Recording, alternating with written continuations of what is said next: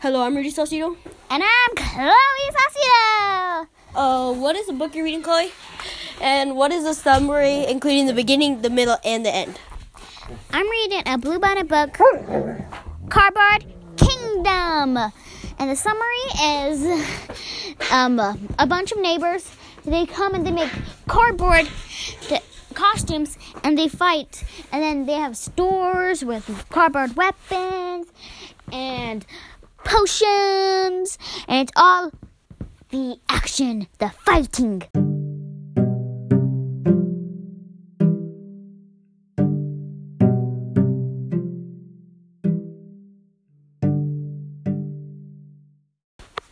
Okay, Chloe, what is the theme of your book?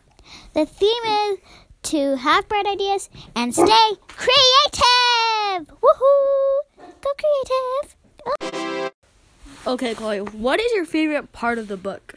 My favorite part is the end where they go on this quest to find the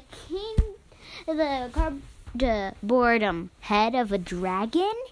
It goes in the shop with the weapons and they have the bad guys dressed up as monsters, and they try to stop them, but they defeat it, and they get the head, but then they crash the head. This one girl, she crashes the head, and then the owner of the store is super mad. That's my favorite part.